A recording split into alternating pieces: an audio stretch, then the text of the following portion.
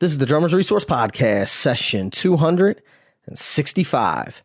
And the quote of the day is from Ernest Hemingway, who said, "There is nothing noble in being superior to your fellow man. True nobility is being superior to your former self." You're listening to the Drummers Resource Podcast, home of in-depth interviews with the world's greatest drummers, music industry professionals, and thought leaders. Inspiration, education, and motivation for drumming and beyond, and beyond, and beyond, and beyond. Hey, what's going on, everybody? Nick Ruffini here with another session of the Drummers Resource Podcast, and want to let you know I got something special for you guys through Drum Magazine. So I had a meeting with them, I guess it was like 2 weeks ago or so. They're out here in the Bay Area as well. So I went and met up with them, and they are giving away 6 months free of Drum Magazine for the Drummers Resource Podcast listeners. So all you have to do is go to drummersresource.com/magazine, and it'll redirect you to the Drum Magazine website. You'll be able to put in your info, and they'll start sending you the episodes or the magazine, and you will get 6 months free. You can get digital and print together. If you live outside of the United States, you can only get the digital, but still, you get it all for free. No strings attached. Just go over there, enter your info, and they will start sending that to you. And that's only for Drummers Resource Podcast listeners. So it's just a special deal that we worked out. This isn't like an ad or a promo or anything like that. It's just something that they're doing. So you can go over to drummersresource.com/magazine. That'll bring you to their site. You can sign up and do all that fun stuff. So awesome of Drum Magazine to do that. And I suggest that you take advantage of it. It's a great magazine. I love drum. I've been reading it for years. So I actually got a copy right here. And definitely check it out. drummersresource.com/magazine and get your free subscription now. Also, another thing, a lot of you have been leaving rating and reviews for the podcast. I really do appreciate that. That's very awesome of you.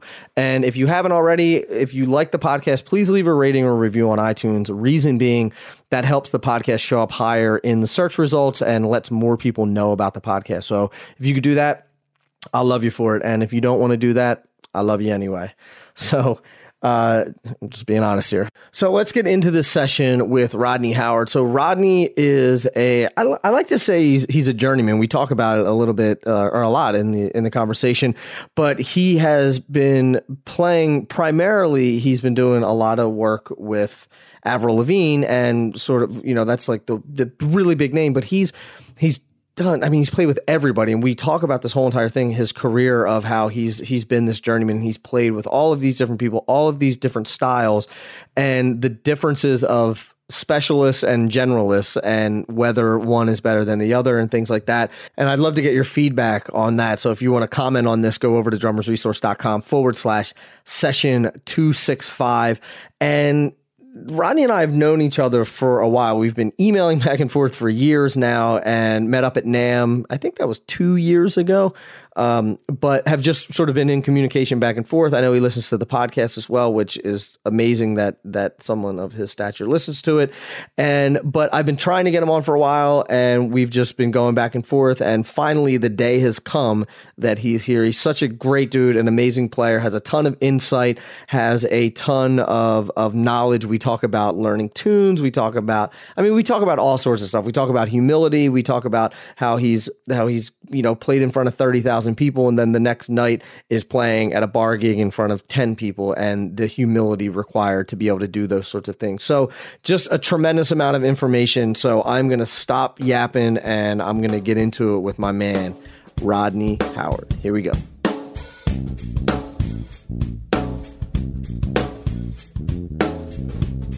Rodney, my man, how are you today? What's happening, Nick? Thanks for having me on, man. Of course, appreciate it. Of course. I'm glad to have you. We have, you and I have, I think we've been exchanging emails for years on a bunch of different stuff. We connected through Boso, finally got to hang at NAMM. You could say ham at NAMM. That happens. We were hamming. Well. We were hamming it up at NAMM. Hamming is not, it's not unheard of for people to ham at NAMM. Right. That was a while, but I mean, that was a couple of years ago now. Yeah, as a matter of fact, that might have been one of the last ones. I've skipped a couple of years. I don't blame you. Yeah, it's a little sporadic. It's a great hang, but it's overwhelming to say the least.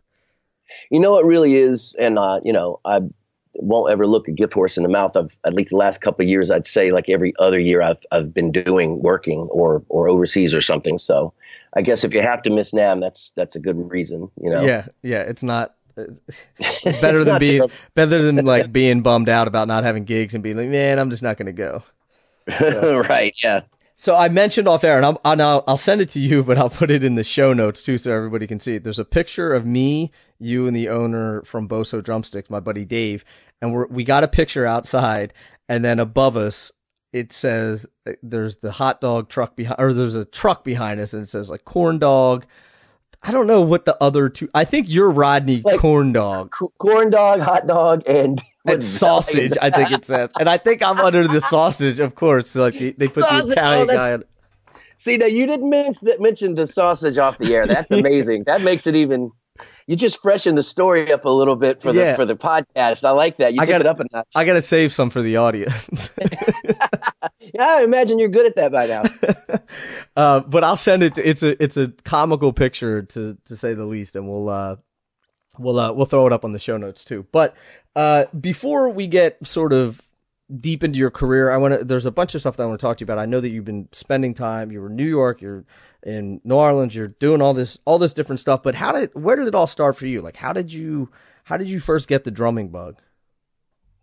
I first got the drumming bug like many people. I was absolutely not one of those child prodigies that was, had a father or brother playing drums. My father is a musician, and so was his brother. And they were actually, I guess you'd say back in those days, like gifted amateurs. Like I grew up in the South. I grew up in North Carolina. Whereabouts? And I had in a little town that you've never heard of called Moncure, North Carolina. And anybody listening to this that's ever met me and heard me talk about it, they're probably tired of this line, but I always say it literally doesn't have a stoplight to this day. Really? I think maybe they graduated to like a blinking yellow light. So where is that though? So it's really small. These days it's not as remote as it was, being that, infrastructure gets built up and you have 4-lane highways. It used to take about almost an hour to get to Raleigh, North Carolina. So First of all, central state. So Raleigh, Durham, Chapel Hill, for any of you NCAA types, with University of North Carolina, NC State, Duke, that whole thing. That was pretty ubiquitous in my upbringing, although I'm not a sports fan at all. I was going to say, I'm a Villanova fan, so we'll just skip right over the we won last year, though. That's good. I'm one of those sports guy that checks in with the sports. I check in with sports as cultural events. Like, okay, you got to see the Super Bowl, right? Right. You know what I mean? You see the World Series. It's more of a cultural thing than it is a sports guy thing, I'd actually like to go to every one of the final games. Like, I'd love to go. I mean, I've been to the World Series. I watched the Phillies win the World Series. I'm a huge Phillies fan and got to see him win the World Series. So I'm like, that's good enough for me. But would love to go to the Super Bowl, go to the Masters, like you said, but for the cultural experience, not because I'm this big sports fan. I just think it'd be kind of cool. Actually, it's funny. I played the Masters once. We're kind of skipping all over the place, but I played the Masters once with Gavin DeGraw.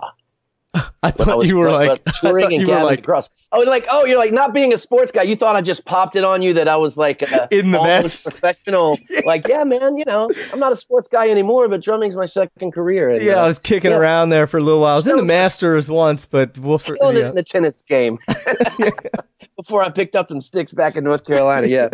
So back to North Carolina. I'm sorry. I will. Don't allow me to do that. You give me a long enough leash, I'll be all over the road. I like it. So I grew up in a musical family, but it certainly wasn't one of those, where it's like my dad was, playing sessions with Steely Dan or anything, that kind of thing. And I played saxophone in the high school band at Northwood High School in North Carolina and in Pittsboro, North Carolina. Again, my hometown wasn't even big enough to have anything other than an elementary school, so I had to bus out, right. And that was back in the days where you couldn't just pop on YouTube and be, basically the world was much smaller then. I mean, I'm sorry, much larger then. Yeah. Much larger in the sense that, like, if you heard a record or you heard of a band you'd never heard of, your friend or your brother or somebody had to turn you on to it, Mm-hmm. It's an interesting concept of not having YouTube and not having sort of this self-discovery when it comes to music. when I was coming up and when you were growing up. I think you're a little older than me, but I think that we grew up sort of in the same time where like I didn't grow up with the internet and YouTube Sure. and all that stuff. And all that stuff those fandangled kids have nowadays. But but it's interesting how much of an influence the people who you're hanging out with have on you. So like I grew up, my brother listened to hip hop. That's all he listened to. So I grew up listening to old school hip hop, or it wasn't old school then, but like I was so much younger. My brother's 6 years older than me. And, in the world of music, that's a long time. So I have like this sophisticated taste of hip hop when I'm like 9, which is kind of crazy. So I'll get guys on here that are older and we'll start talking about hip hop and they're like, no, I'm talking about real hip hop. And I'm like, let's start talking about it. And then like, you do know all this stuff. I'm like, yeah, because that's what I grew up with. And there's so many people who I've had on here that are like, I learned this from an older sibling or someone down the street or whatever. Not I went online and found this stuff. You know what I mean? Sure. I think it happens more organically that way. And I think I've been thinking about this lately, probably to be honest, because I knew I was going to be doing a podcast with you and I want to have something to say. But I've been thinking about how it's, at least as far as, I've noticed on this podcast, you speak a lot about the difference between YouTube chops and actually real life chops that you will actually use to play more than one type of gig. Now, there's certainly nothing wrong with going, no, I like these two kinds of music or these three, and that's all I like, and that's all I ever want to do. And if I can't do those, I don't have no interest. There's nothing wrong with that.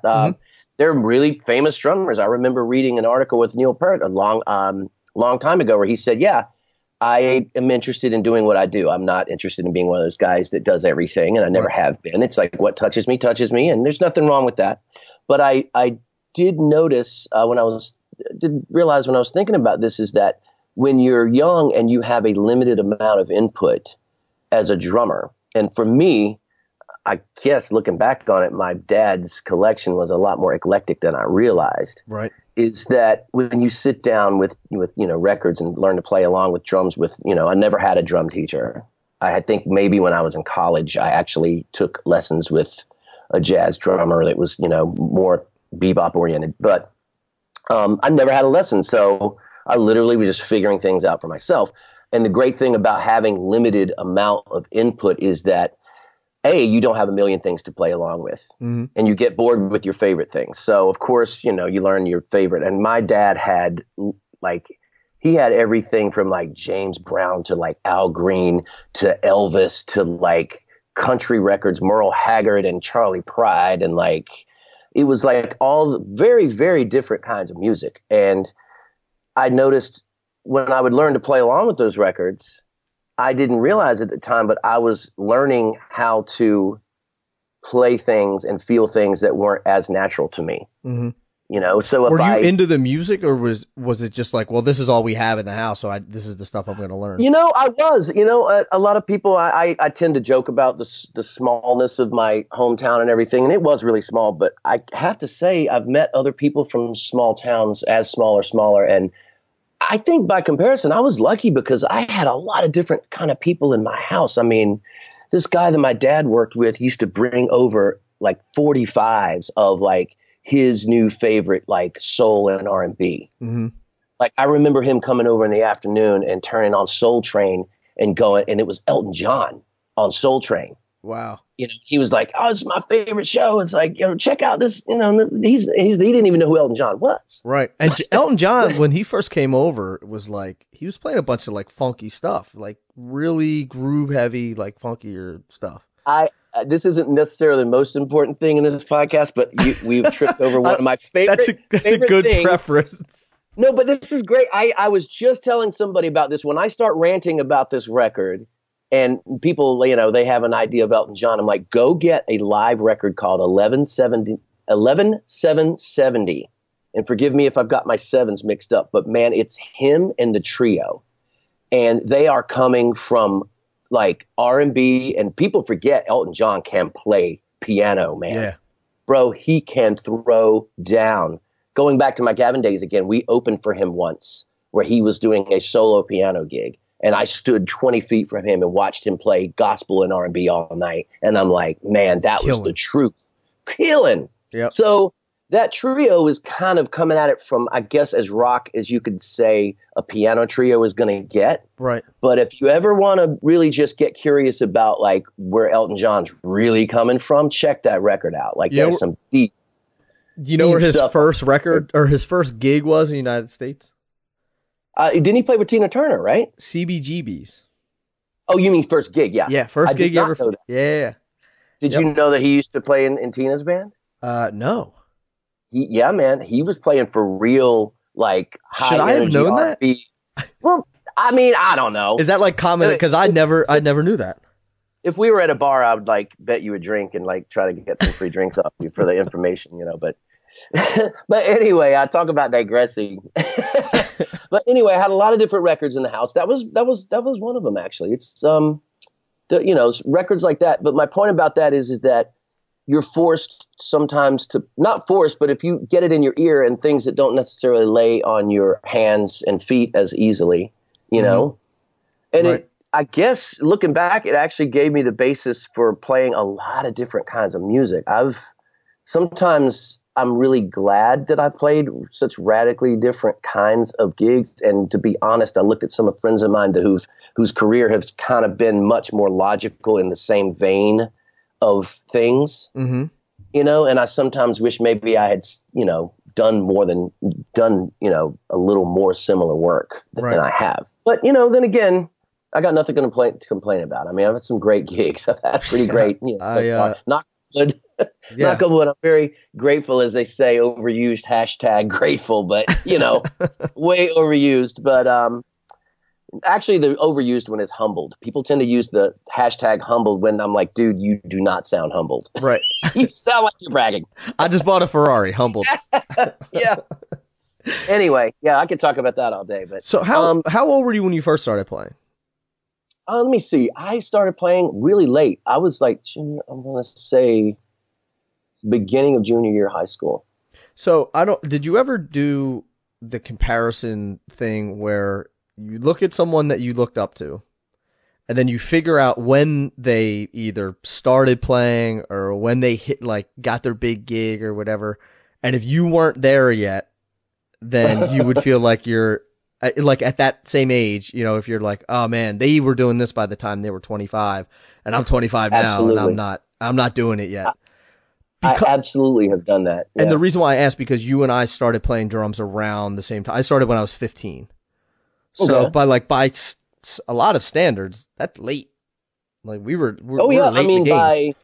by I don't want to sound too haughty, but like by high end standards, meaning the guys that are in this industry working. Right. 9 times out of 10, when I talk to them, these are guys that were, like for instance, I'm talking about all over the place. I used to sub on Lion King for Tommy Igoe. Right. And Tommy's dad was like one of the most famous drum teachers in the tri-state area up here in New York. And so he was, playing in the womb. And I talked to other people that I know, and like God, like for instance, going back to my friend, I don't know if this was off podcast or not, talking about my friend Terrence Higgins from New Orleans, who's done a podcast with you. Amazing drummer. I mean, all those cats were playing, that's a whole other thing in New Orleans, though. They're playing culturally, even if they're not. They're not necessarily studying, but they are literally playing and living that music since they can walk. Yeah. So that's a very different thing. But yeah, I do that comparison. Yeah. I mean, Thomas Pridgeon won the Guitar Center drum off when he was 9. Yeah, exactly. And I'm like, I wasn't even thinking about playing. I played piano for about 10 years. But I always say, so if you need anyone to play Mary Had a Little Lamb, I'm your guy, because that's about all I can play now. So how did you, was that comparison game that you played, did it fuel the fire? Like, how did you sort of get over that? Because I think we all do that, and it's such a detrimental thing to your psyche, to your playing, to your progress. How did you deal with it? Well, the simple answer is this. I had made a decision that I was going to do it as hard, as well as I could do it. And I just decided that nothing was going to stop me. And if I was going to fail, it was going to be because my best wasn't good enough. Mm-hmm. And so that was a simple answer. So, and the more, I guess, cosmic answer is I've noticed that there's a lot of guys, for instance, I mentioned like virtuosos like Tommy, like a lot of guys start out and I've noticed sometimes when it comes easily to them or if it's something that they took for granted at an early age, there is a weird zone around, say, I want to say late teens and 20s where they don't work as hard as a guy who just started doing it 4 years ago. Yeah. So if you took, let's say there's me and this fictional virtuoso he started at age 9, but I started at age 17. Well, who do you think was working harder at age 20? Right. If we're the same age, right, you look where he is. What is he doing on a Tuesday afternoon versus what I'm doing on a Tuesday afternoon? Right. And I'm working very much harder. Now, listen, I'm not saying there's a such thing as, I don't know if the hard work can overcome natural ability and, a lifetime exposure to a certain thing. Mm-hmm. But, it can at least get you in the arena. Yeah. And, there are guys who are smarter about it. There's guys that, there are guys who maybe there's nothing wrong with having aspirations, but I know guys who only want to play super complex music. And, there's nothing wrong with that. But you also have to realize, like, okay, well, are you going to get to the level you want to be by the time you're whatever? I mean, some people do. I don't know. Some people are prodigies. Everybody learns at a different rate. Right. But I do know there's a big difference between like musical accomplishment and then there's that crossover. There's musical accomplishment and then professional wisdom. And then there's that area where they both meet, mm-hmm. And I know we all know guys that go, hey, I'm the groove guy and this is what I do. Right. And I know guys who go, I'm the metal guy and I couldn't lay down, a good fat funk groove to save my life. But who cares? Because I'm a metal guy and that's what I do. There's nothing wrong with any of that, know? Right. But getting back to I've often wished, like, God, I wish I had stayed in one zone more than the other. Because I mean, my notable gigs that anybody's ever heard of are pretty different. Yeah, they're pretty radically different. That's good though. It is good, and I've had actually to be strictly musical and not be about professionalism and money and gigs. Is that as a human being experiencing music, I've been really lucky. There's a big difference between experiencing playing with Regina Spektor and playing with Thalia mm-hmm. or Avril Lavigne. It's a huge difference, and they're all amazing in their own ways, but it is a very, very different musical experience. And I've been lucky in the respect that I know friends of mine that will never have that varied of an experience, Yeah. Yep. Because they're so myopic about things. Well, I don't know about myopic as much as, I think sometimes organically, I'm trying to think of a good example that everybody would know, like of all of our heroes. I mean, you couldn't, like a good opposite example of that would be someone like Vinny, who's done every type of gig ever in history. Yeah. If and they killed it all. The musical style tomorrow, he would take a year or two, get it down, and he'd end up playing with the top. Yeah. He'd record a record with the top artist of that genre. Of course. And then you have guys that are just, that basically have always been like, yeah, I'm the serious hard rock guy, or I'm the pop guy, or I'm the whatever, Right. And those identities help a lot professionally. Sure. It helps a lot, which I don't have that. I'm kind of all over the road with that. Oh, so you're saying you wish you would have been more focused on one thing. Sometimes I wish. And then I look at my life and I go, you know what? There's nothing wrong with having experienced a lot of different kinds of things. That's cool. I wonder what it's like, because I'm not that guy either. Like, I wonder what it's like to just be the jazz guy, Exactly. Because what happens in 20 years, you're like, shit, I want to be like the funk guy now. And they're like, well, you can't do that. I mean, I guess you can, but I think it's harder, I think it's harder to make that transition. So when you said, one of the things, speaking of overused words, we were talking about, hard work and hustling and all that. So what did that look like for you when you said all right, I'm going to go all in and I'm going to do this? What did that look like in terms of, let's say, like your practice routine or how you were networking or how you were getting gigs? Because I like those tactical things that the listeners can take away and say, okay, I'm going to put this into my practice routine, or I'm going to, did you sacrifice things so that you could practice? Did you, Absolutely. And so let's talk about that a little bit. Well, I'll try to keep it brief through the timeline thing. But like once the drum bug bit me in high school, I got a pair of sticks from my best friend that was the drum captain while I was playing saxophone. And the simplest answer, I remember Dave Weckl saying this once in a clinic. It's like, hey, keep the sticks in your hands as much as possible. How about we start there? Right. That's a very simple and profound thing, because that means not doing a lot of things that other kids, if you want to talk about kids, are doing, or adults or whatever, So I did that in high school. I came straight home after school and played my drum set. I didn't have a drum set at the time, but I got into marching band, barely good enough to play snare drum line because I just started the year before. Mm-hmm. And I worked that really hard. And then, believe it or not, I actually ended up auditioning and going to school at East Carolina University, which is a great music school. I looked at East Carolina at that time. Really? No kidding. Yep. So Yeah. That's awesome. It had a great emerging jazz program at the time. It wasn't as big as it is now, but it was, definitely great. And I did the same thing when I got to college. Saturday nights, if the music building was open, I was shedding, And another thing I'll say that I did that maybe some people do, I think a lot of people are hipper about that these days, is I took whatever gig came. I mean, whatever gig. I literally in college played in a legit reggae band. I don't mean like frat boys that wanted to play Bob Marley tunes. I'm talking about a dude from Jamaica that had moved to North Carolina. Nice. Like legit. I played in a steel drum band, soca steel drum band. Of course, by default, I was playing in small combos and big band in college. I had an R&B band because I grew up with that stuff. I kind of mentioned that with the James Brown and and the Al Green and those things. Like I ended up in an R&B band there, which is a great R&B band. I think it might still exist. It's one of those bands that kind of started and just kind of has existed with different members forever. It's called Cold Sweat. Nice. Of course. Yeah, of course. And, so I really did every kind of gig I could possibly get my hands on. I did, one of the ways I put money in my pocket was to play a jazz brunch with a piano trio every Sunday.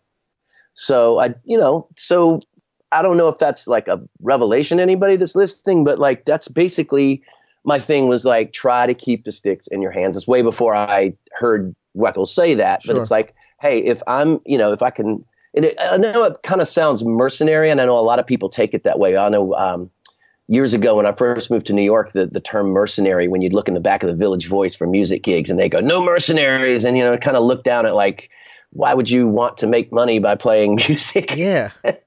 And I do get that aesthetic to a degree, but I basically tried to keep my hands busy and my musical brain, everything as busy as I possibly could. And if I could make some money, I did a lot of gigs that didn't make any money because I wanted to do them.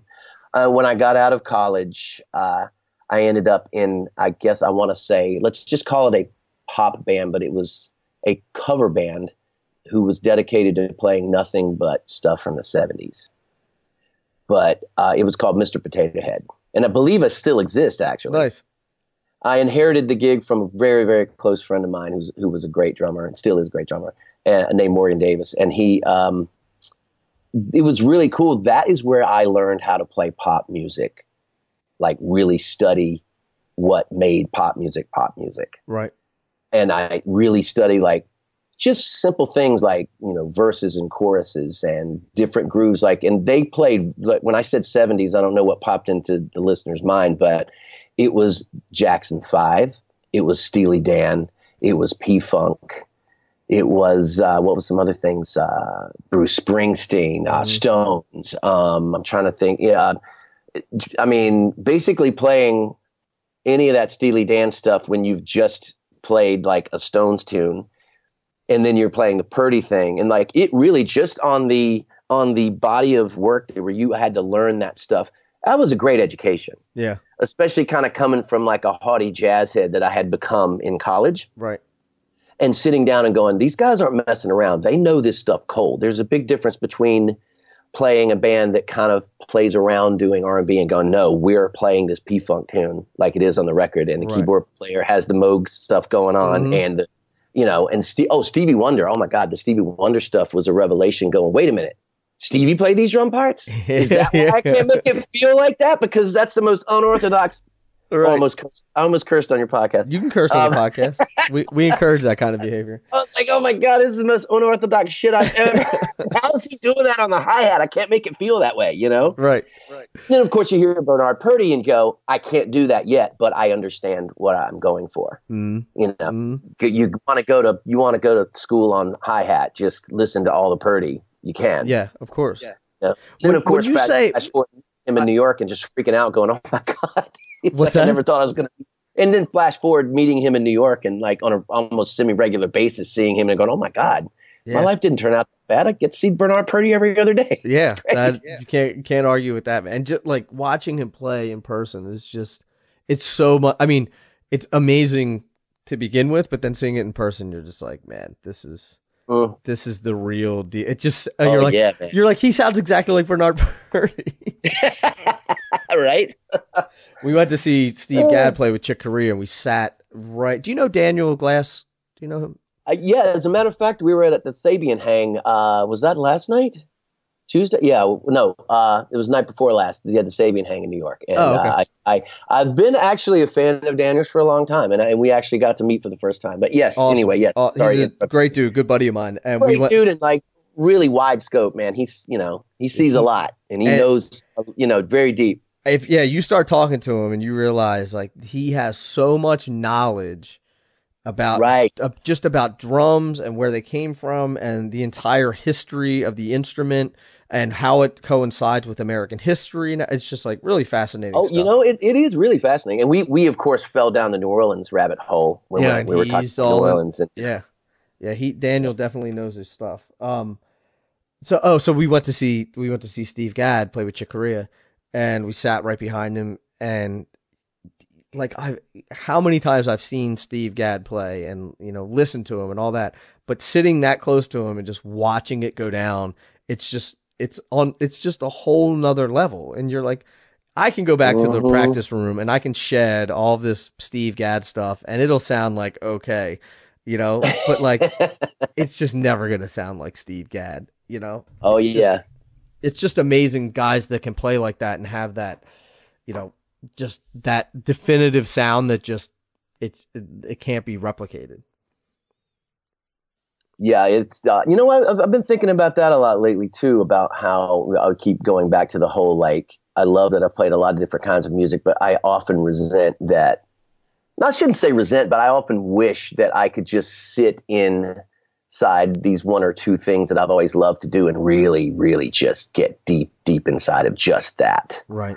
And I'll be honest. I mean, and I'm sure maybe some people listening will relate to this and some people won't. But one thing I will tell younger players, or I would say younger. I don't mean we're not talking about kids in elementary school, but you should shed like there's no tomorrow, because if you are lucky enough to actually start gigging and doing a lot of different stuff, you're not going to be able to work on those fundamentals. You're not going to be because you're going to be learning the music for the next gig you're doing, and that you do not have time. You're not going to have time to, rudiments and, getting your foot together and, you're not going to have any of that time. You're just going to be functioning. Yeah. I had a professor in college, or somebody came in and did an artist in residency in college, and they said, "Listen, you'll never have more time to shed than you have right now in college. So, amen, shed. Brother.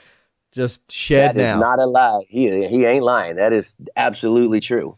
And I often wish that I had a little more solid education in terms of, having someone, showed me that way earlier. When I just grew up in a small town that didn't have that, Right. But I mean, in that, when I moved to New York, that became a thing. I was like, wow, got to find a place to shed, because, anywhere you looked, you would just run into guys. Oh, God. I mean, I don't know if you've ever had Brian Dunn on a podcast from Hall & Oates. No, I haven't. I would love to, but I haven't. Well, you know who I'm talking about. Brian is a killing drummer. And like I met him when I moved to New York, and we're all trying to pay our bills, and I was playing in a wedding band, and I saw him in another wedding band. I'm like, who the hell is that guy? And you'd see like this guy's all the time. Like, this guy is unbelievable. Yeah. People knock wedding bands a lot, but that's a great way to learn a bunch of styles too. If you're lucky enough to be in any, like I keep mentioning that Mr. Potato Head was like a big Mr. Potato Head was a huge education in not just playing at something, but going, no, we do this correctly. Right. Like we're coming from the real stuff when we play this. We're not just doing our half-ass version of it. Like we're doing that We're doing thing. this to do it. And no one can replicate completely, but I'm talking about being held to that standard. Right. And if you're in any wedding band that's lucky enough to have players that, that even if they're not playing their favorite music, they're committed to going, hey man, this is a swing tune and by God, it's going to swing. Right. And you know what? This is a rock tune and it's going to rock. And this is a dance tune and it's going to groove. Mm-hmm. And that's a thing. I've noticed, that's the big thing I've noticed with a big difference between A-level players or people that are going to be A-level players and people that aren't. It's like they never turn off that governor of like, hey, it's going to be right. Right. It's not like never playing anything that you don't care about.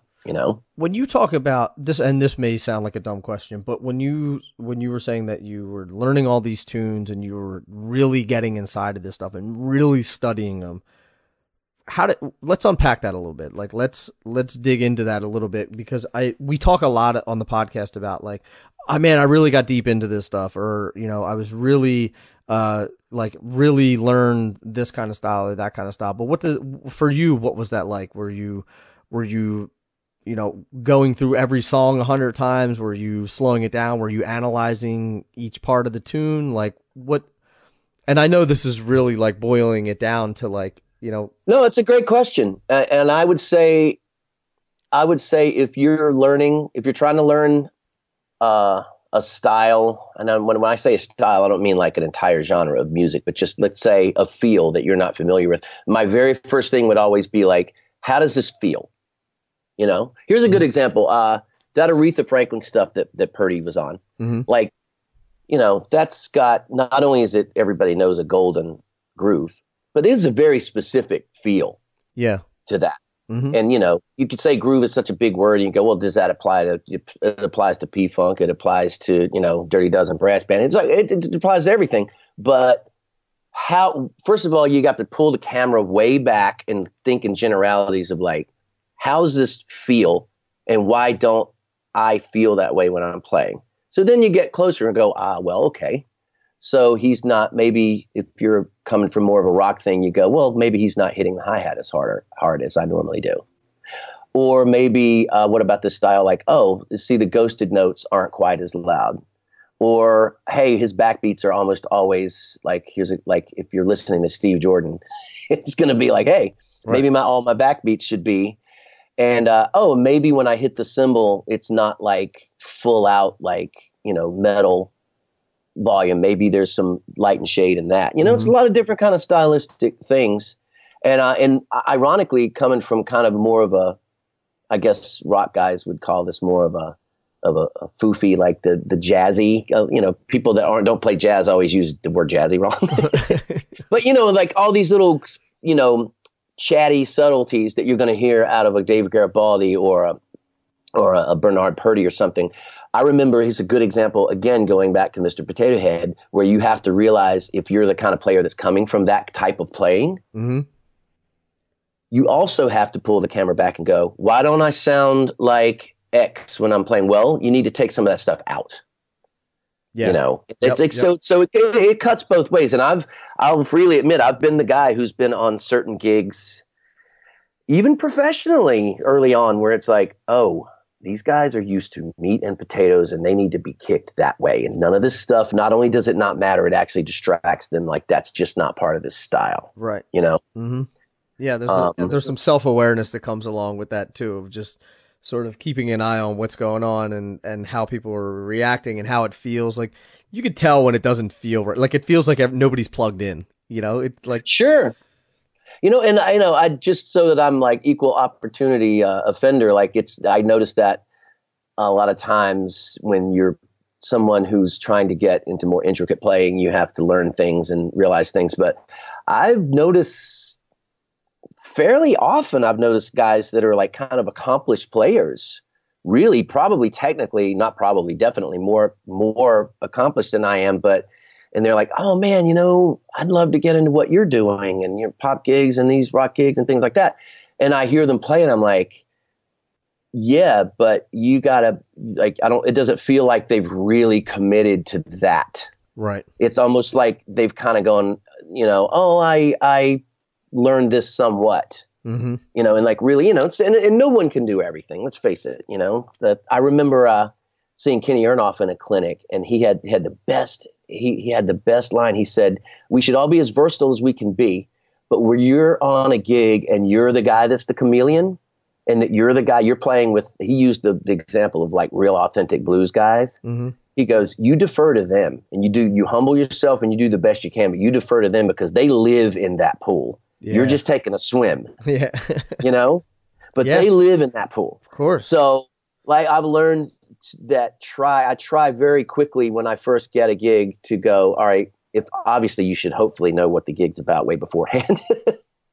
But if, take a temperature in the room and go, am I giving these guys what they're used to hearing? Or you can tell by certain comments and certain things like, oh, they're really geared toward this kind of thing. And, you try to make the best of it. But we were getting back to like when I first moved to New York, I learned that lesson. I joined a band that was about to be signed to Interscope, and it was kind of that grunge style, like in the late 90s.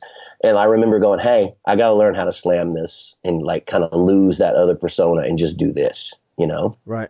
And, going back to Brian Dunn, I haven't had a chance to dig into the Modern Drummer article, but my friend Brian said this, and this is a brilliant thing. He like, when you're on the gig, don't worry about anything but playing the gig that you're on. Like he's like, you never bring all this other stuff into that gig. Now, if it's a creative situation where you're trying to mix it up, that's one thing. Of course. But, and I'm sure you've seen this, we've all seen it, where you see a guy on a gig and you go, he's playing stuff that's not in this genre. Mm-hmm. And it's not genuine. And it's like an old friend of mine used to say, he sounds like he's playing with an agenda. Yeah. As opposed to his only agenda should be making that band and that song sound good at that moment. Right.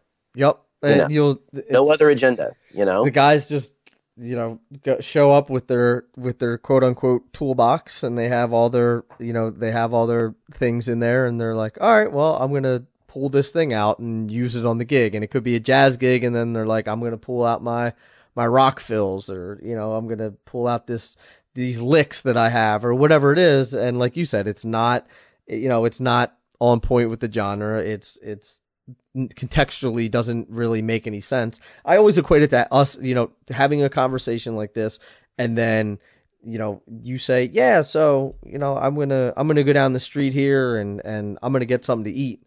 And I'm going to be like, yeah, man, I need a hair dryer too.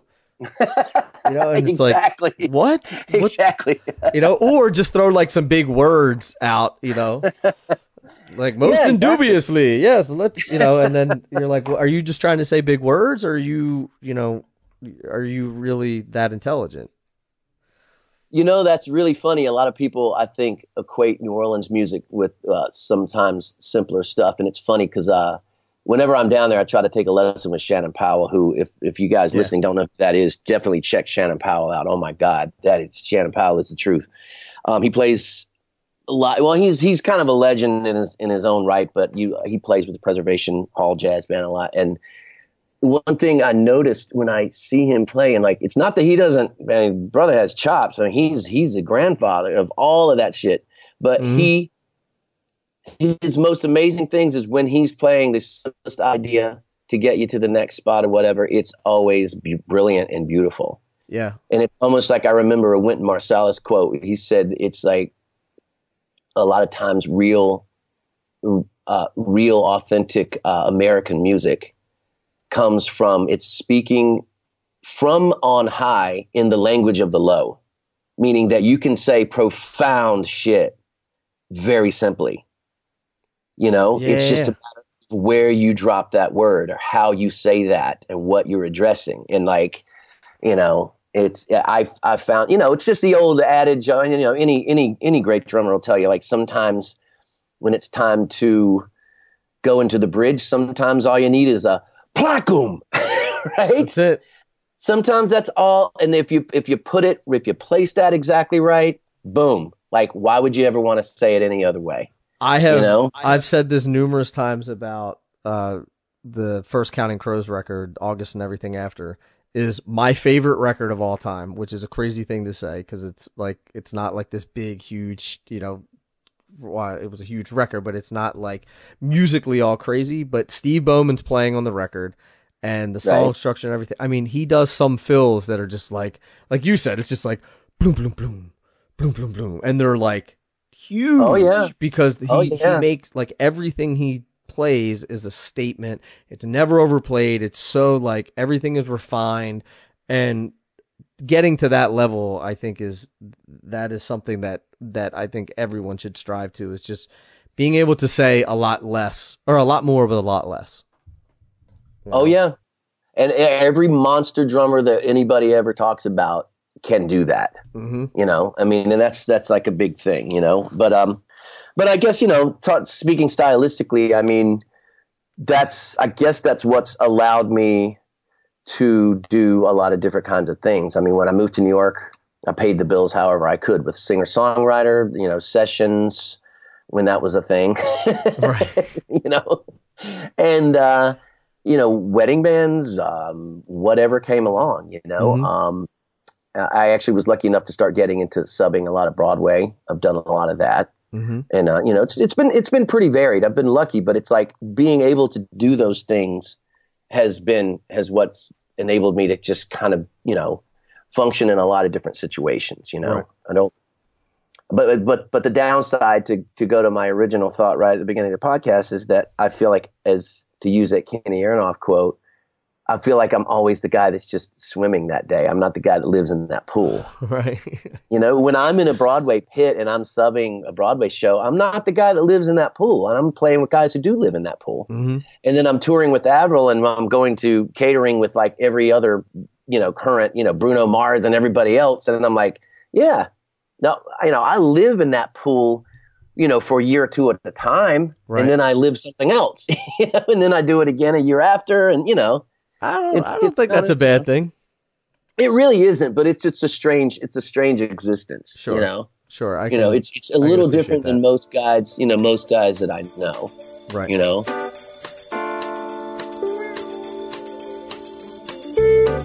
We'll be back with Rodney in a minute, but first, a quick message from our sponsors.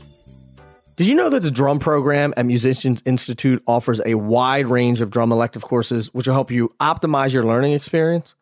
Dig deeper into specialized areas of focus like gospel drumming, New Orleans drumming, e-drumming, transcribing, hand drums, cajon, and even Ableton Live. These electives are taught with passion by the expert faculty at the drum program at Musicians Institute. And these guys are actually out there doing this. You can learn more about these programs and all the great programs at mi.edu. DW has been a sponsor of this podcast for over 2 years. Why? Because they foster initiatives all over the world, much like this podcast. They've been in business since 1974. They're in the heart of California. They started in Los Angeles and are now in Oxnard. And they have been great supporters, not only for this, but for drumming all around the world. And I encourage you to learn more about DW as a company, learn more about their products, and learn more about the history that they've added to this great drumming community by going to dwdrums.com. If you're gigging, touring, or always on the road, you can keep the drumsticks at your side with ProMark's new premium stick bag.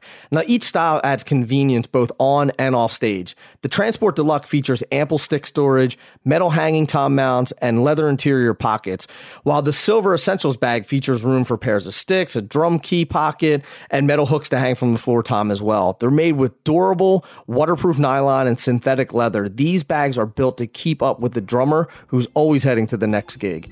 Check out these great stick bags at promark.com. Now let's get back into it with Rodney Howard.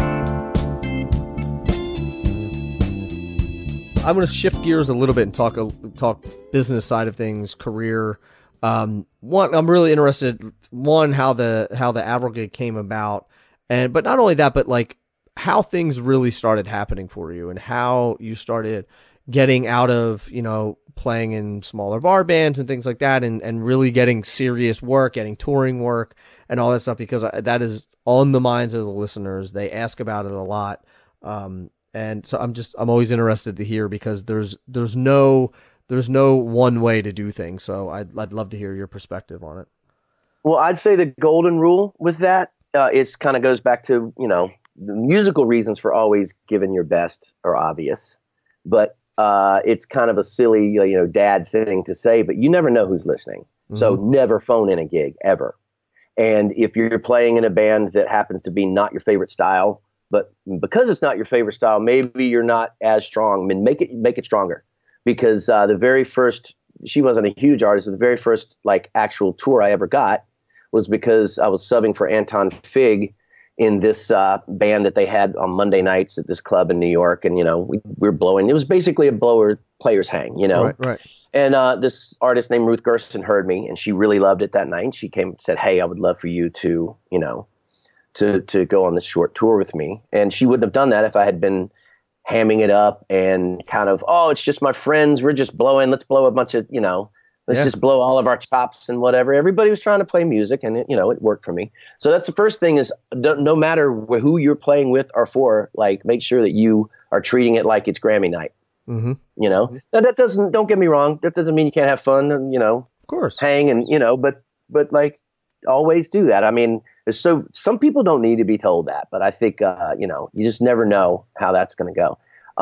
So that was the first thing that kind of happened for me. I was in that band I mentioned before that was on Interscope, but that turned out to really go nowhere. And we never really did any significant amount of touring. And I did all the things that I mentioned around that time. I was singing on Broadway shows. I was doing sessions. I was playing with singer-songwriters. And it just so happened that I started playing with a singer-songwriter named Gavin DeGraw. And I don't know if anybody on the podcast would know, but the guitar player Oz Noy. Yeah, of course. Was the playing duo with him. And long story short, he decided to put a band together around him. And Gavin's manager at the time was trying to get him a record deal.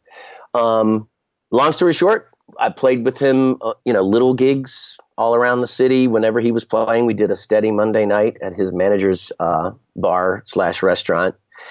It was kind of a cool performance space. Mm-hmm. And that was how that first came about. I was busy with some other things around the time that Gavin actually started touring, and I did not go out with him for the first few months. I was actually doing a short tour with someone else. Lorenza Ponce was the violinist, fiddle player with Sheryl Crow at the time, and I was out doing something with her.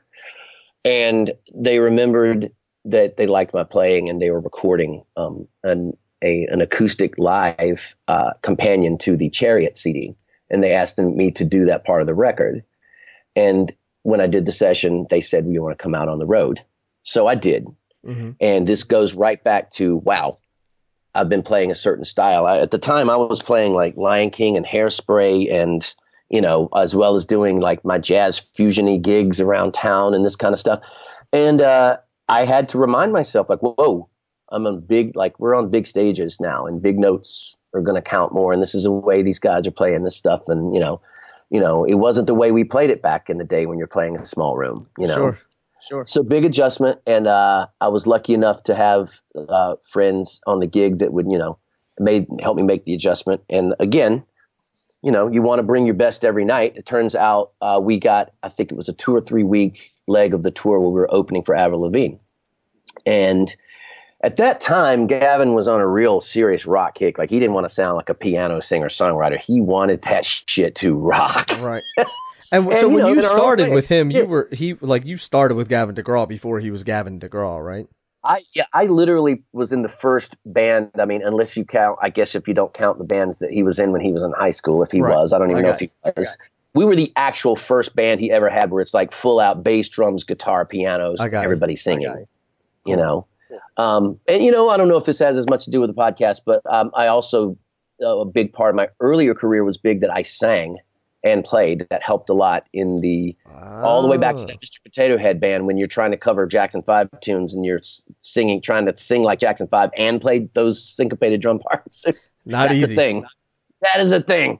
Talk about shedding. But anyway, Avril heard me play with Gavin, And she approached me a couple of times on the tour and just said hello. And it was by no means a big hang. It was just a hello, how you doing? How's the tour going? You guys sound great. Thanks for opening for us. She was super, super cool, super sweet. And I ended up getting a call from them very much later. We had come off the road with Gavin, and I was touring with Regina Spektor. And I have to give him a shout out. I'm sure he's never going to hear this podcast, but my brother, Lee Nadell, who's a great bass player here in New York City, had somehow connected with her management, and he needed to put the band together around Regina Spektor. Again, ironically, the first time she'd ever gone out with a full band. And I'll skip that part for now, but that was very different going from playing, little smaller arenas and stuff and, full out sheds with Gavin DeGraw and then playing with Regina Spektor. If you guys know anything about Regina Spektor's music, she's an amazing, amazing artist with a capital A, and profound, just, amazing. And like the kind of artist where when you're playing, it's the most conscientious kind of thing where you go, I would not want to play one ding or thump or stroke anywhere that's going to get in the way of what she has going on. So it was extremely different kind of music. I was out on tour with her, and I got a few days off, and I got a call from Avril's management saying, Avril's looking to put together a new band, and she specifically said she wanted you to come, and they're doing, as it turned out, it was the LA Cattle Call. It was like, really? And she said, we know you're on tour with Regina, so we realize we're just going to save you for the final round of auditions on the last day. And I'm not going to name any names, but oh my God, it turns out I had literally 48 hours of a break in the Regina tour to jump on a plane, fly out from, I think we were in Minnesota. And not to mention trying to shed the Avril stuff on the road, which is a whole different, oh my God. There's no way to keep going from the quietest, tour you've ever done to like playing the loudest music you've ever played. I want to put a thumbtack in that because I want to come back to that and talk about learning the tunes, but go ahead. I'll try to truncate this because I know we're good, man. Anyway, I literally had 48 hours and I learned the tunes as well as I could, including the background vocals. And another thing I tried to do, I won't get too deep into, but we're all familiar with it now. Years ago, it was kind of novel, but the whole thing of trying to replicate drum machine parts on a live kit. So things like playing shaker in the right hand and putting a splash cymbal on your second snare drum, and maybe playing a baby kick and trying to replicate that smaller, tighter, compressed sound that you would hear on a lot of those records at the time, where maybe the entire first verse was a full out groove, but it wasn't necessarily acoustic drums, an acoustic rock, it's that kind of thing. You hear that compressed drum machine-y thing for the entire first verse until the obvious, pow of like the rock drums come in for the chorus, But I worked really hard. Fortunately, I had been doing that kind of thing, going back to the wedding band, that kind of thing a lot. I'd done that like crazy. It's like, we didn't use SPDs and anything like that. We didn't have electronics. So I would replicate that stuff that way, right, as close as I could. Sure. Well, that's what I brought to the Avril audition. I brought my toys and my, my splash cymbals and my shakers and everything. And I won't name the names, but I was freaked out when I was outside and I heard some of the guys that were auditioning, and I was like, oh my God. Really? Like some dudes where I was just like, what? But long story short, turns out that it was a good combination. She loved my playing. She loved my vibe. She definitely loved that I could sing. As it turns out, she hired a band of great singers. Everybody in that band could sing their asses off. Turns out I didn't have to sing nearly as much because everybody else was, covering so much of the thing. Right. But the big thing she told me about a year later, or when we were actually on the tour, she goes, I was really impressed that every other drummer showed up and assumed that there would just be tracks. And I don't like that. And I don't use tracks, and I don't want to use tracks. And you actually represented the parts that were on the record. I'd never seen anybody do that. Now, in all fairness, you and I are drummers, and we've see every trick in the book, and there's nothing new under the sun. But she'd never seen anybody do that, and she thought that was really cool. That when we played, her songs that had the compressed drum machine-y parts, that it was actually represented without any need for any technology. It was just represented musically. Right. And then, and so that was a thing. And I ended up, I've been with her for 10 years now. It's awesome. That's awesome. So that was great. And, so I want to stop there because I've done a lot of other gigs in between. I actually went back out on the road with Gavin DeGraw. For a while, I was actually, they were on separate record cycles. So I was touring with her and then going right back out. That's convenient. And then, it was great for a while till their record cycles lined up. And of course, I did last year. I did the Thalia tour, which I don't know if you don't live in a Spanish-speaking country, you may not know as much about Thalia. But she's basically the Madonna of Spanish pop. She's huge. Really, she's unbelievable. It's like a whole other level of playing pop. It's so amazing that there's so many artists that can be huge in other countries, and we don't know much of them here. But if you're huge here, normally, if you're that big of a sensation, like Bruno Mars right now, like they'll go all over the world and they'll play all over the world. But there's an artist named Georgia who's in Italy, and years ago we were talking to management and I was thinking about doing the tour, and they said, well, she only tours in Italy. That's it. She doesn't go anywhere else. Are you okay with that? And I'm like, for me, I'm like, I got a house in Italy. My whole family lives in Italy. Like, I'm like, that's You're like, what are you talking about? That's the upside. Yeah, that's the perfect situation for me. But it's just amazing that, and she's huge, but they're like, she only tours in Italy. Well, you know what? Then you have a perfect handle on what that must be like. Like, well, I mean, I live in New York, so I mean, Spanish speaking people, and that's no oddity in New York City. Sure, yeah. And I actually knew who she was because she had a big hit single in the late 90s that I remember with, that was actually, to my knowledge, one of her only Spanish speaking, English speaking songs. But yeah, I have a lot of friends actually that play with artists. I mean, you and I will have heard of them, but like my buddy Van Romain, who plays with Enrique Iglesias. Now everyone knows who that is, mm-hmm. but they will be doing huge tours where Enrique doesn't have a record out here. There's, he'll tour for like crazy. I'll be like, Van's just gone. He's, I haven't seen him in, like months. Right. And he also plays with the German artist Nina. Do you remember, who, mm-hmm. you remember who that is? Yeah. He plays with her as well. Like she goes and it's almost exclusively Germany, but like, huge tours and like, I think Shakira does that too. I would love to do that. Oh, exactly. She does like, she'll release a Spanish record or a record that's all in Spanish, and she'll go tour to do that, and then she'll release a whole nother one that's in English and tour and do that. And like, because I know Brendan, who plays with her, was also Brendan doing on that gig a while, right? Yeah, and he was also doing these gigs where he would play like 3 nights in China. Right. And then would like fly home for 3 days and then fly back to China every 3 days or something like that. Oh my God. But they would play in like these huge stadiums, like 50, 60,000 people. And he's like, we would just do that like for the weekend. And then I would fly home and then fly back out again.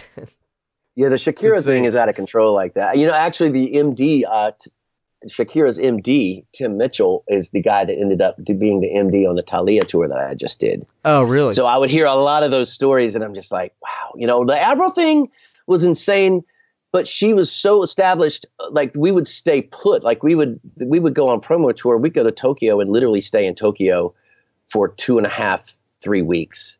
And maybe play like 3 or 4 times because sometimes we would play like a show every day because we would do the promo, and sometimes we would go and we'd be there for like 2 weeks, but only play 2 shows because she had like interviews every day.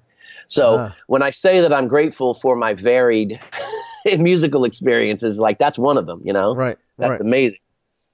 So, but anyway, you said you put a thumbtack in something. I wanted to give you a chance to go back to about learning the tunes. So coincidentally, I just moved from the New York area and I'm on the West Coast now. And I got, still living out of boxes. Yeah. Close. Yes. Are you unpacked? No, well, luckily the movers unpacked the stuff for us. Oh, nice. But they put everything on the closest flat surface. So there's just like, of course, there's things. We're getting close. We've been here. It's like you living in the Gap, like everything's on a table. Right. And everything's labeled. So that's good. So I got here, I got a gig I got a gig Friday, but I got, I got the material yesterday. It's 30 songs. I got to learn What? by Friday. Wow. And Yikes. so You better get off this interview. What's You that? got shedding to do. But You better get off this interview. You got shedding to do. I know.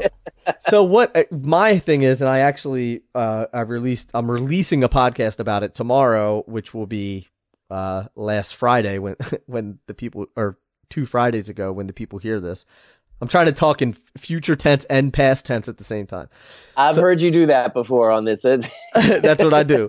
But the way that I do it is I end up just like chunking the tunes together in styles and then making, taking the whole set list, printing it out, writing down, at least what sort of groove they are, listen to the music, figure out which tunes are really wonky or that like have some strong changes in them that I really need to go over, because I'm not going to memorize 30 tunes in 2 days. Right, so I'm like, oh God, no. Let me just, because I've tried that, and then you get to the gig and you're like, they all run together. So I just have a list and I'll say, okay, this is a slow shuffle, or this is a train beat, or this is whatever. Yeah. And then just sort of notate it. But that's my system. I know that may be a crazy system or different system than other people. So I was curious how you learn a lot of material when you're crunched for time, or, when you got to really own it, but you don't have like the freedom and flexibility to spend 3 weeks learning it. Yeah, you know what? That's a great question, because one of the parts of being lucky enough to get a lot of gigs, regardless of what part of your career you're in, whether you're still doing wedding bands or whatever, or you're doing singer-songwriter, or you're in 5 bands or whatever, is that you got to learn stuff fast. And it's not, you don't always have the luxury of writing out a transcripted chart of everything. Right. So to answer your question, hopefully I can answer this shorter than I answered every other of your questions, is that it depends on how much time. You got to be smart about how much time you realistically have. That is the first 10 brain cells that you're going to spend on this project, is figuring out how to spend your time. That is just a survival technique. And however much time you think you have, cut it in half. Yeah, because guess what? The phone's going to ring, yep, or your battery's going to die, or something's going to happen. Of course, you got to plan for all that. For me, if I had to, like, let's just use your example specifically instead of being generalities. If I were you and I had 30, Thursday? And it's already Thursday and you have the gig Friday? Yeah, Saturday. Gig Saturday. Oh, Saturday. Okay, so you have 2 days. I would do exactly what you did. First of all, I would have tempos. I'd write the tempo. Mm-hmm. I'd write the feel. If there's any way, as I'm listening to the material, is this all original material? 99% of it. Wow. Okay. Probably. That's 85% of it. Well, I would, if that were me, I would, as I'm listening to the material, I would go to the most difficult ones. And when I say difficult, I'm not talking about necessarily the fastest or the most technically demanding, but which of these don't sit on your ear or hands as easily as the others. Right. Because we all have our things, we all have our things that it doesn't matter what it is. We have styles. You're like, I'm less comfortable or whatever. And I would zone in on those and maybe spend more time and work on those immediately. And then as you get into chart writing, I've gotten really good at writing charts either really super specifically or just broad strokes. In other words, obviously you don't have time to write every nuance and every groove. But if there's a unison figure that everybody hits every chorus, you want to write that out, because sure, if you're learning 30 tunes and you can remember that, then you're Herbie Hancock. If you need to go, oh yeah, I'll remember that. Right. Like, you probably won't. I've learned that lesson the hard way. I'm like, oh, that's of course. It's such an easy hit. Yeah. That's another skill I've noticed, is like, put yourself in a gig head of like, you're not in your practice room and you're safe, familiar practice room with your familiar drum sound and your familiar, everything feels normal. Imagine you're not that, and imagine your hi-hat stand is falling over, and imagine everything that can go wrong on a gig going wrong. What are you going to do for yourself to maximize your chances of sounding decent on the gig? And that's what I do. I've really I've never would recommend being one of those guys that can't play and can't use your ears. But if it's your job to deliver some material in a very short amount of time, you're really not doing yourself any favor by making an ego contest. Right. You got to make yourself as I mean, I've seen, again, here's a great example. Somebody like Kenny Aronoff, who's constantly playing new stuff all the time. And he has his way of scribbling stuff out. And I'd say when it comes to chart writing, if you're listening to this and you're not really that great at it, like you don't have to be like a master transcriber. You have to be able to write it in a way that makes sense to you, and everybody has a different way. Yep.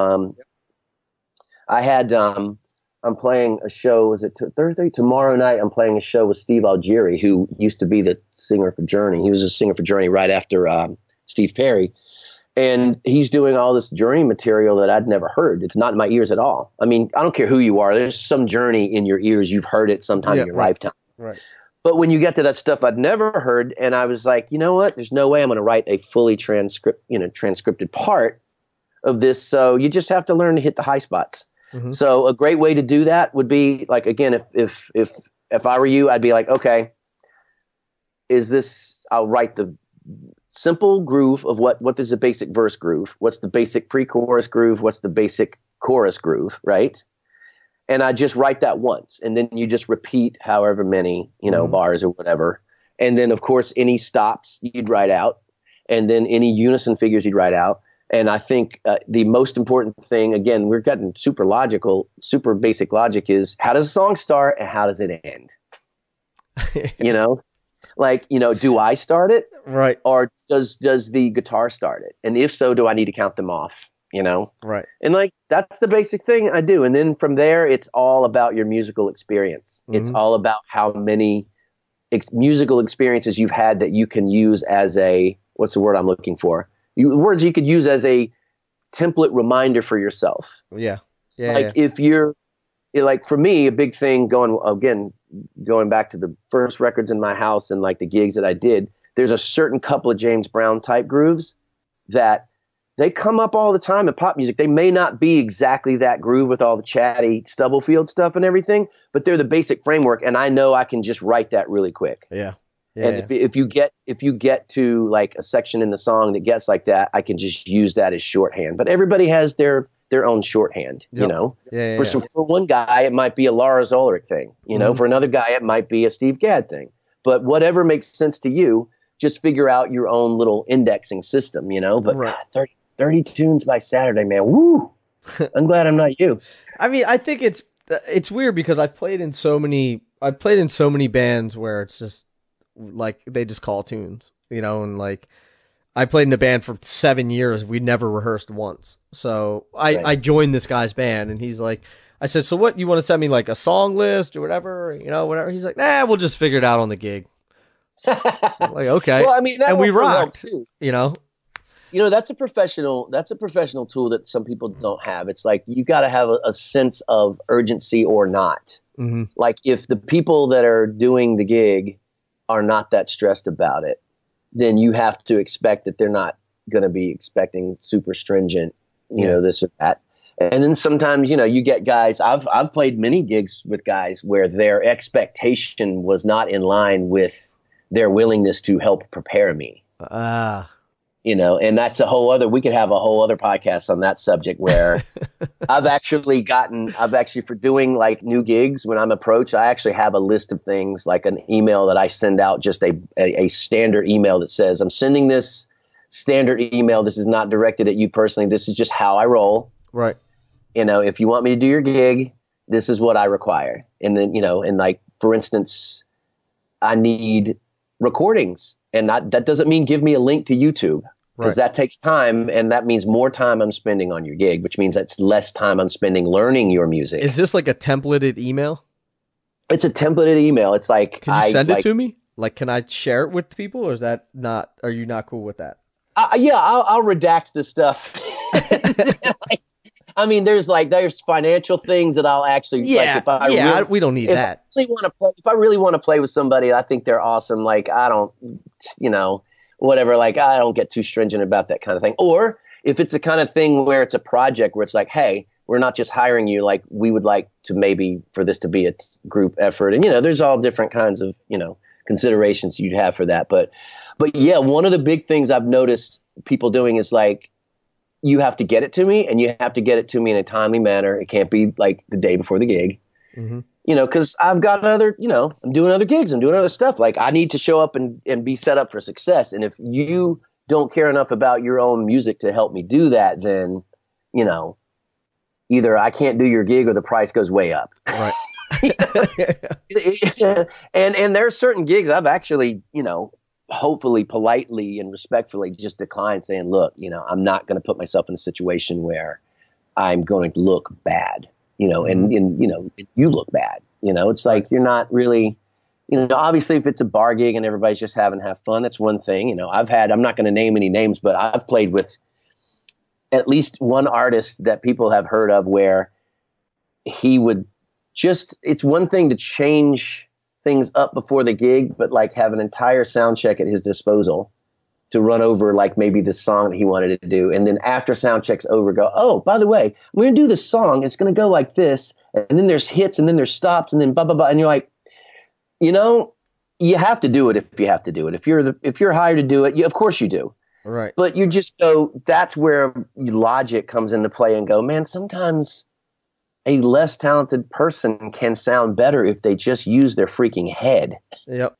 About doing things correctly, and you can fall to the other side. I've played gigs where people are a little over preparers. Yeah. When you go, guys, love you. You sound great, but I'm not going to spend 4 times the amount of time outside the gig as on the gig to do it. Like, we're all solid musicians, and we can leave a little bit to chance, but let's get the broad strokes and let's do the gig. Well, that was sort of, I mean, this gig that I'm doing this weekend, it's sort of like, I just moved to the area there, I'm just trying to connect with some people. So I'm willing to, charge a little bit less to sort of get get in with a different scene and all that. Absolutely. You just got to town, of course. Yeah. And then she's like, well, we want to rehearse too. And I'm like, well, I'm not going to, you're gonna have to pay me for rehearsal. Yeah, and like, plus, like, hey man, I'm still pulling my jeans off a very flat surface in the. Yeah. I mean, I don't know if that makes me sound like a jerk or not, but like, I was like, all right, I'll take a hit on the pay, but I'm not gonna do like a 4-hour rehearsal and then do the gig.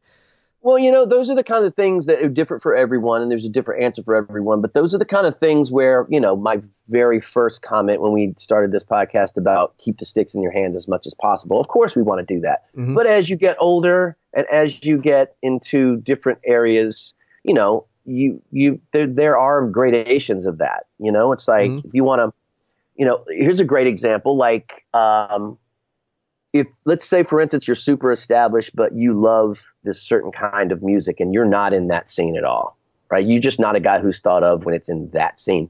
You might, hey, in order to get in that scene, maybe you want to just, maybe not worry so much about the money and really get that style under your hands and play with some guys and do it, I mean, that's the thing too, Jonah Hill was in that movie, The Wolf of Wall Street. Yes. And great movie. Martin Scorsese directed it, and he wanted to work with Martin Scorsese so bad he acted for free.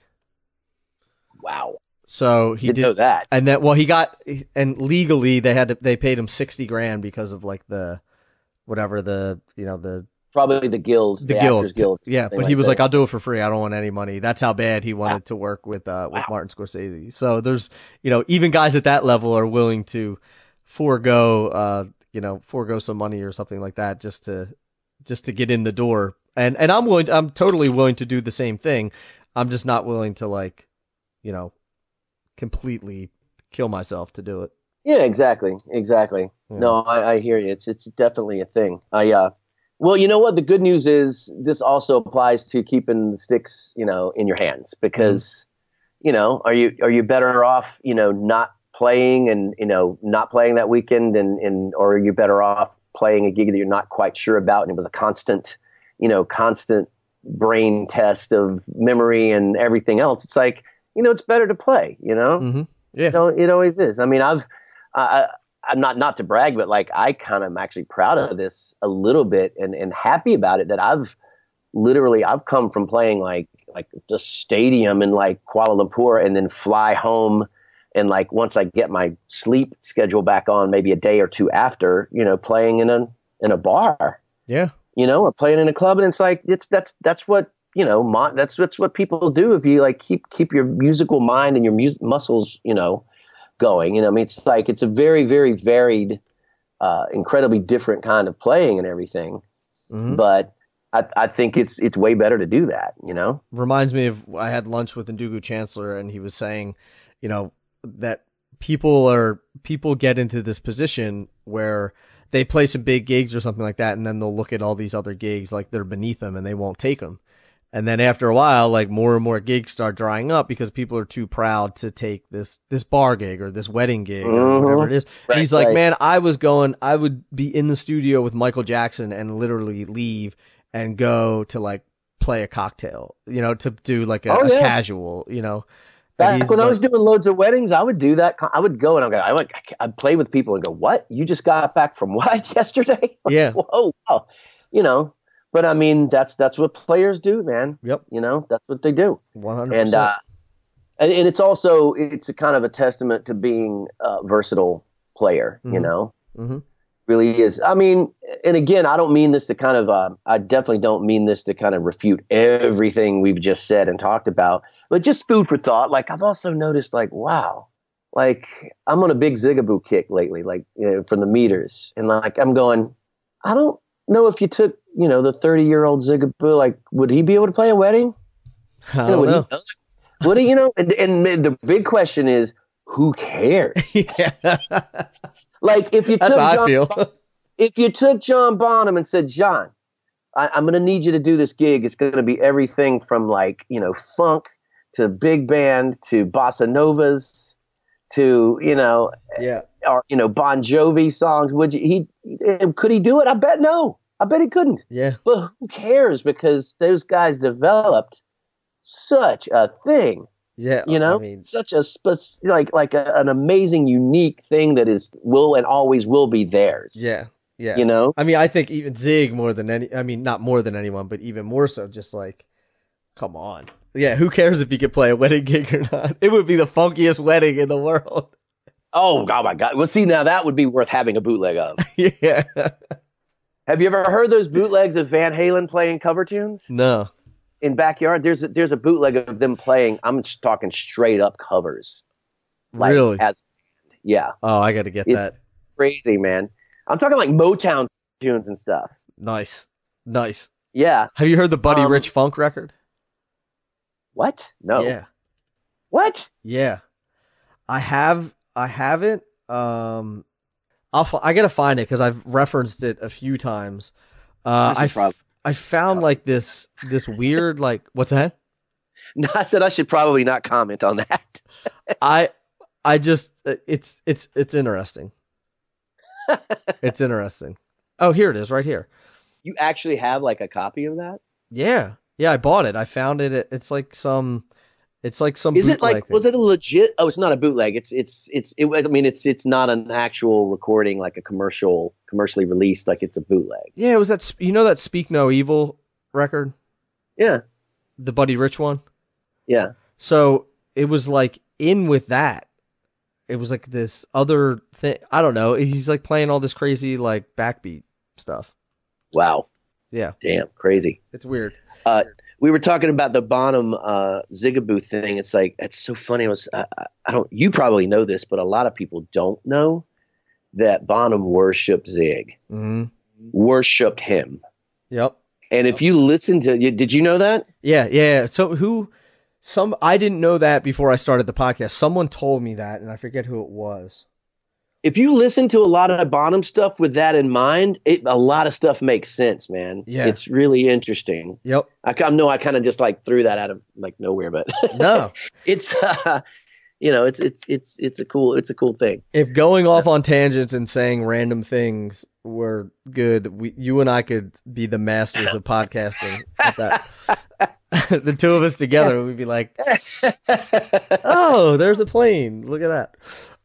So let's talk about current stuff. Like, what do you have going on now? Who are you working with? I know. So where are you at with Avril? Is she working on a record, and are you allowed to talk about that? Or Avril's working on a record. I'm sure a lot of listeners to this podcast won't know, but Avril contracted Lyme disease during our last tour, or as far as we can tell, during our last tour. I feel like I read that somewhere that she was now. Ill. There's a series of maybes. We're waiting to see when the record. I've heard from Avril. She said basically like, I'm definitely releasing a record this year, but we're finishing up this and that. And, that's something that we're looking at. Also, there's a possibility. I just recently heard that they were going to be going out again with Thalia. Cool. Later this year. And that's going on. And as far as right now, I'm doing what I normally do. I'm in a lot of different kinds of gigs. I'm actually subbing on Waitress, the musical, cool. For Rich Curio, who, wow, we didn't even talk about Rich. Rich is an amazing drummer. I could talk about an incredibly well-rounded guy. Doing that, and I'm playing with Steve Algieri from Journey. That's been a great gig. And just the normal thing, like, singer-songwriter projects here and there, and the sessions when they come along. And actually, I've been playing with some friends of mine, just doing some New Orleans stuff, again, talk about bar gigs that are just fun, Yeah. That's just great. With loving doing that. That's been a blast. So where are you now? Are you in New Orleans or are you in New York? I'm actually in New York right now. Okay. Man, you have it looks like you have room. There's like space there. Oh, wow. Oh, I'm seeing wow. Well, it looks like actually, I am actually blessed that when we bought our place in New Orleans, my wife and I were intended to just basically make the entire move there. Mm-hmm. And, but she kept this very large, it is an apartment, but it's like a 2-story apartment. Like nice. It's a huge place here, which, what you're looking at now is like the drum room. I like it. And it's like, hey man, anybody that knows New York knows that that's nothing to sneeze at. Like that's, to be able to play where you live and not, have to traipse off to the music building or something, or, mm-hmm.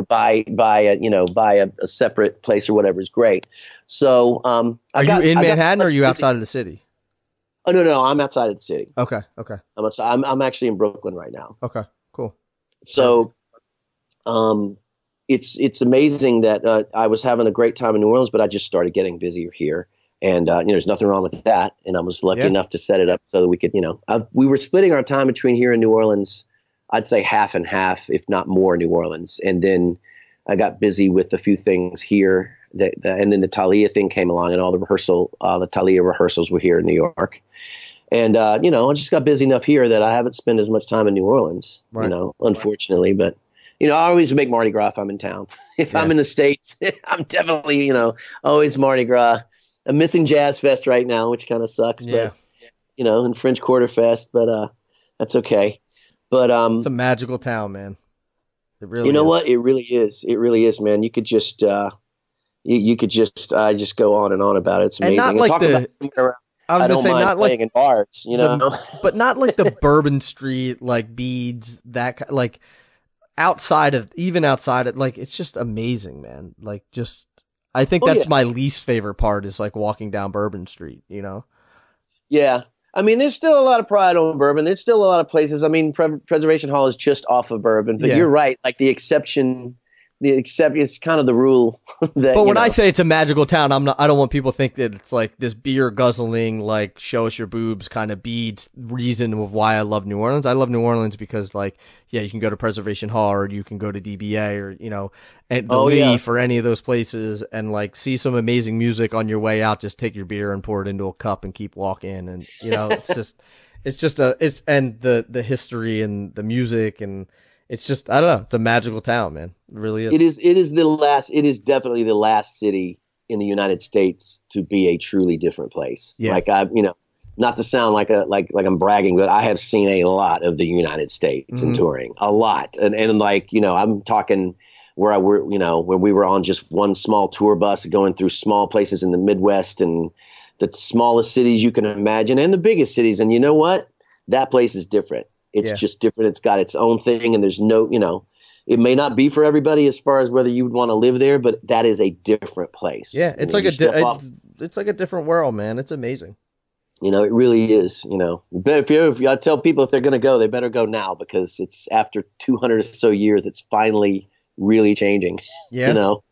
I haven't been there in a few years, so I'll have to get back. You got to go. I will. I definitely will. You got to go for sure. Will.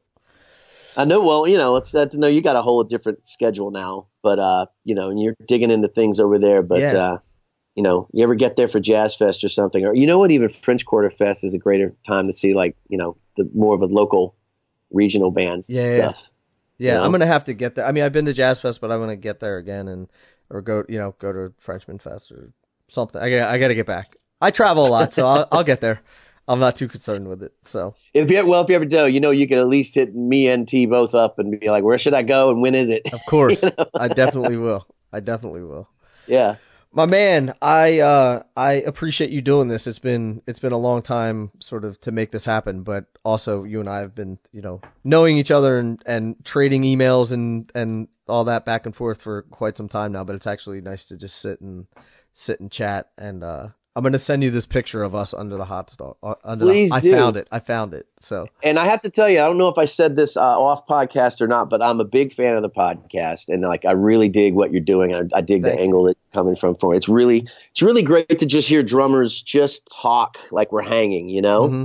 Mm-hmm. And you definitely point drummers in the right direction so that there's some information for listeners and some context, and I'm sure they're hearing different opinions from different guys, Yeah. But it's great, man. I'm a big fan. So congratulations on that. That's good. And anything I can do to help the cast. I appreciate that. I really do. It's something that it sort of is what I wanted when I was a kid, to try to find something where I could find the information that's not skewed. So there's no agenda here or anything so it's just like, hey, come on and let's talk about what it really is. Let's not sugarcoat it and make it look pretty and put lights around it. Like let's have the good, the bad, and the ugly of this industry, how it works, and give that to up and coming drummers or drummers that are just interested in learning more about it.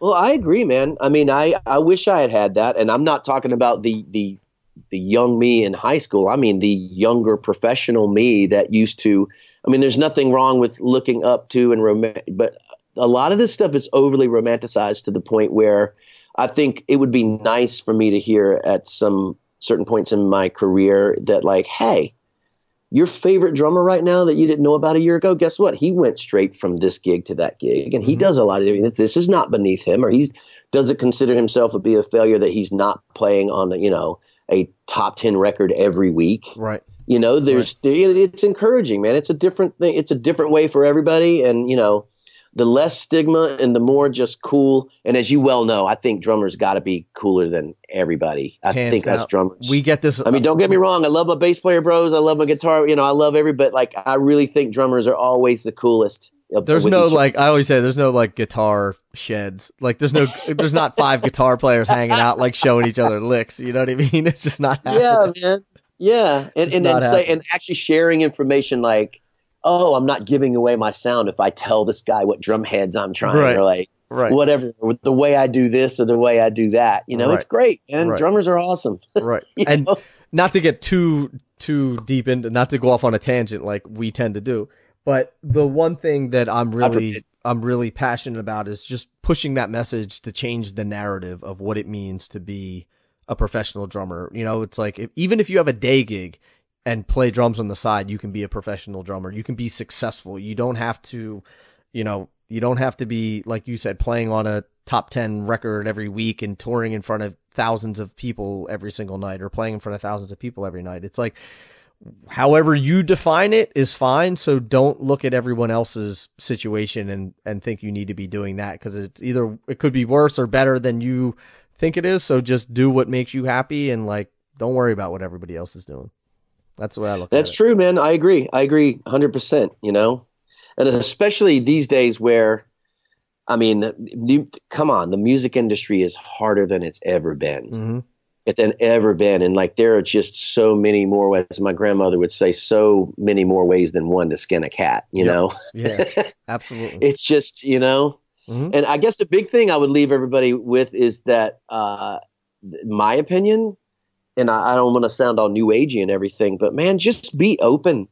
Like, I have gotten to do things and I've stumbled on paths and opportunities that I never would have had if 2 steps back in that story, I hadn't said yes to doing something that maybe wasn't my thing, or maybe wasn't my favorite, or maybe wasn't my strength, you know? Yep. It's like, get out there and do it. Yeah. You just, you know, the worst thing that can happen is that you have sticks in your hand a lot and you get better at your instrument in a way that you didn't know you were going to get. 100%. You know? And you can know, like Steve Jobs said, you can only connect the dots going backwards. You can't do it. Whoa, I never heard that one. Yeah. Oh my God, I like that. Yeah. So That's great. Like you said, you do this gig, it leads to this, it leads to this, it leads to this. You're never going to see that looking forward, but you'll see it looking back. So I'm with you on that. Wow, I dig that. Wow. See that? Even you learned something on. Even I learned something. Oh, to paraphrase and to go back to Purdy, when I'm watching Purdy on his YouTube videos, and you go, oh my God, even Purdy loves Purdy. Yeah. Everybody loves Purdy because he clearly loves Purdy. How can you not? All right, we're gonna end it, but I'm gonna leave it with one note. So MySpace years ago, you had like your top 8 friends or whatever it was. You remember that on MySpace? I do. Oh wow! You had like your top. You could choose who it was.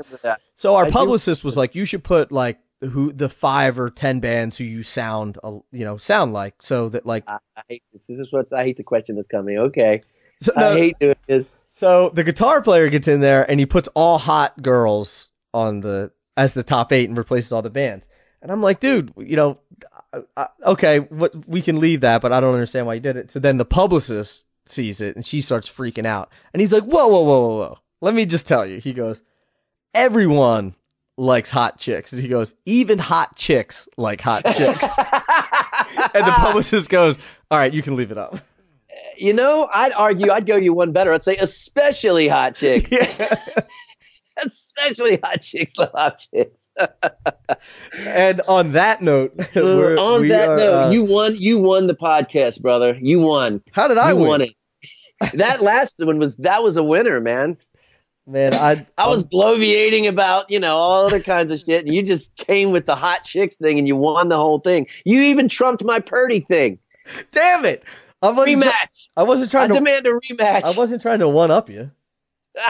I demand a rematch. You know, switch. You want me to change the schedule on this one again? Am I a one upper?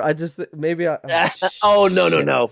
It was a great one. Cool, man. I love the challenge. Cool. Well, Rodney, I do seriously though, I do appreciate you taking the time to chat with me, man. I respect all the things that you do. Congratulations on the success that you've had. Thank you for being a listener of the podcast. And anytime you want to come back, I would love to have you, and hopefully we can connect again soon, man.